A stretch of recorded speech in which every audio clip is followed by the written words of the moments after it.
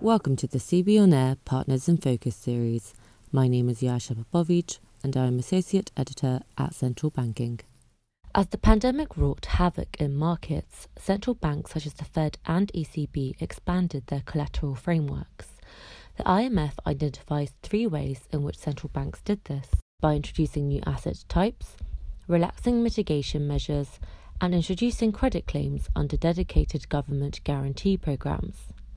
Today I'm joined by Lias Amouche, Global Head of Financial and Collateral Services at BNP Paribas, to talk about the effects of these decisions to preserve liquidity in the financial system. Lias, welcome to the podcast. Thank you for the invitation. So I'm glad to reply to the question and to participate to this podcast. With BNP Paribas being a leading bank in Europe, let's focus on the ECB. What was happening in markets that led to the ECB's decision to expand its collateral framework?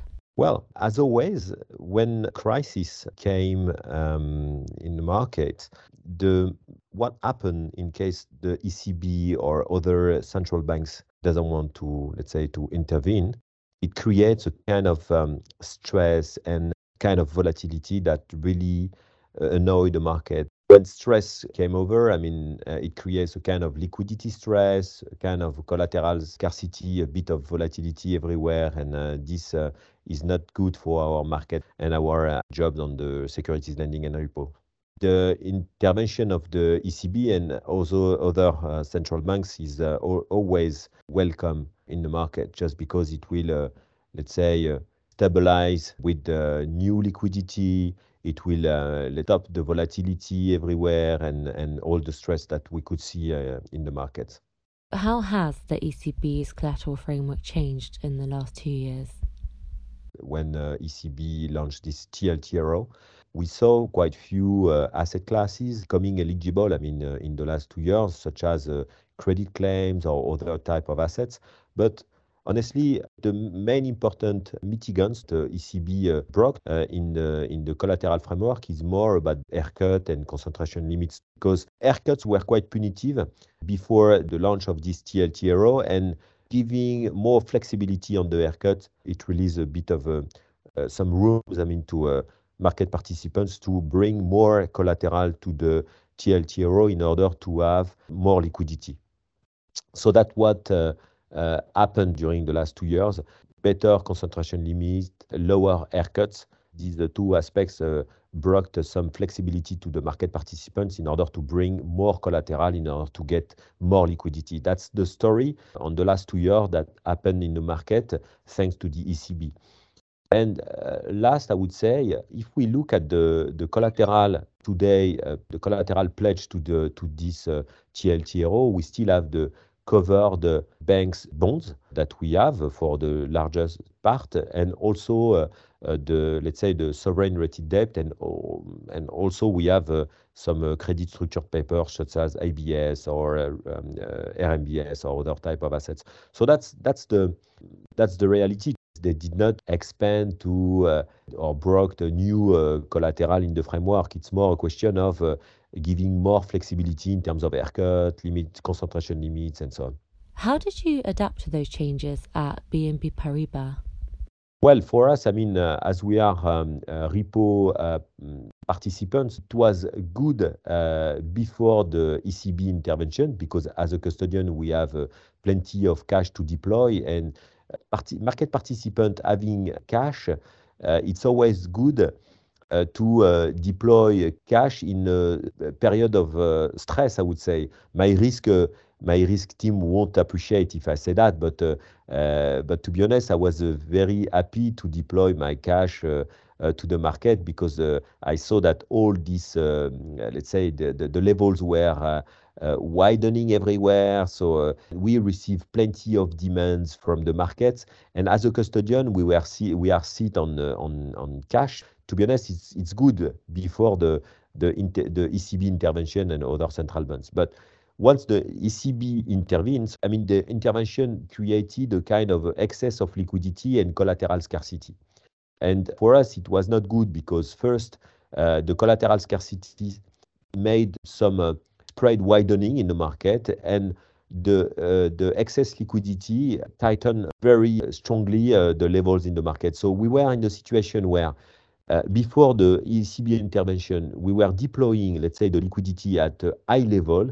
And when ECB intervened, then we were in a situation with low liquidity level because we were in the excess liquidity in the market, and also we had difficulties, to borrow collateral from market participants just because all the collateral went to this TLTRO in order to get the benefit of the TLTRO, because you know that the TLTRO that ECB launched make, let's say, I won't say market participant and banks happy, but the reality is clearly all the banks made a positive carry, and they are still making a positive carry in going to the ECB TLTRO even for today. We know that the positive carry is lower than the 100 basis point in the past, but it was the case. How do incentives created by expanding collateral frameworks affect the issuance of financial assets?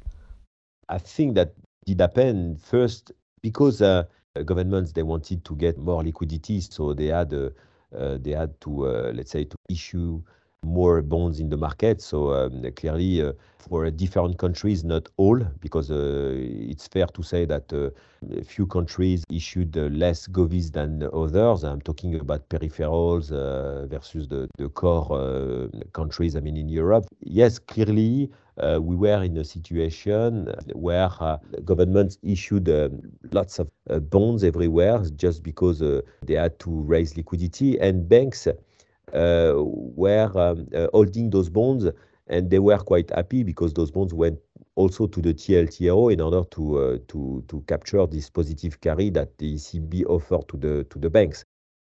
How long should the ECB expand its collateral framework for? ECB will in principle phase out remaining pandemic collateral easing measures in March 2024. So clearly we are in the end of the story. So there are few steps that we will observe in the coming years. The step one, from July 8th, 2022. So haircut reduction to be scaled back. We will see the end of temporary mitigation of effects from rating downgrades, the end of increased concentration limits on unsecured banks' debts, and the end of certain temporary extension of the ACC framework. So that's the first step. Started in July 8th, 2022. We have the step two that will start in June 2023, and it will be the haircut reduction expected to be phased out completely. So that's this is something that we discussed at the beginning of the cast. So we know that the haircut flexibility that ECB gave to the market participants, was clearly very helpful, to bring more collateral and get more cash in order to face the pandemic crisis. And clearly it will be the end of the story, next year and completely in 2024. Do you think the ECB's intervention was positive for markets?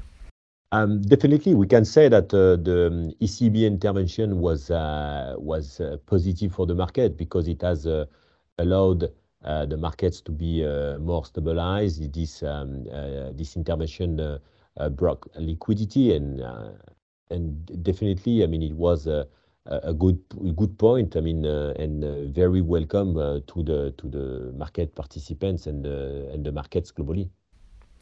Lias, thank you so much for your time. And thank you for listening. Thank you very much for your question and for participating to this podcast. It was a real pleasure for me.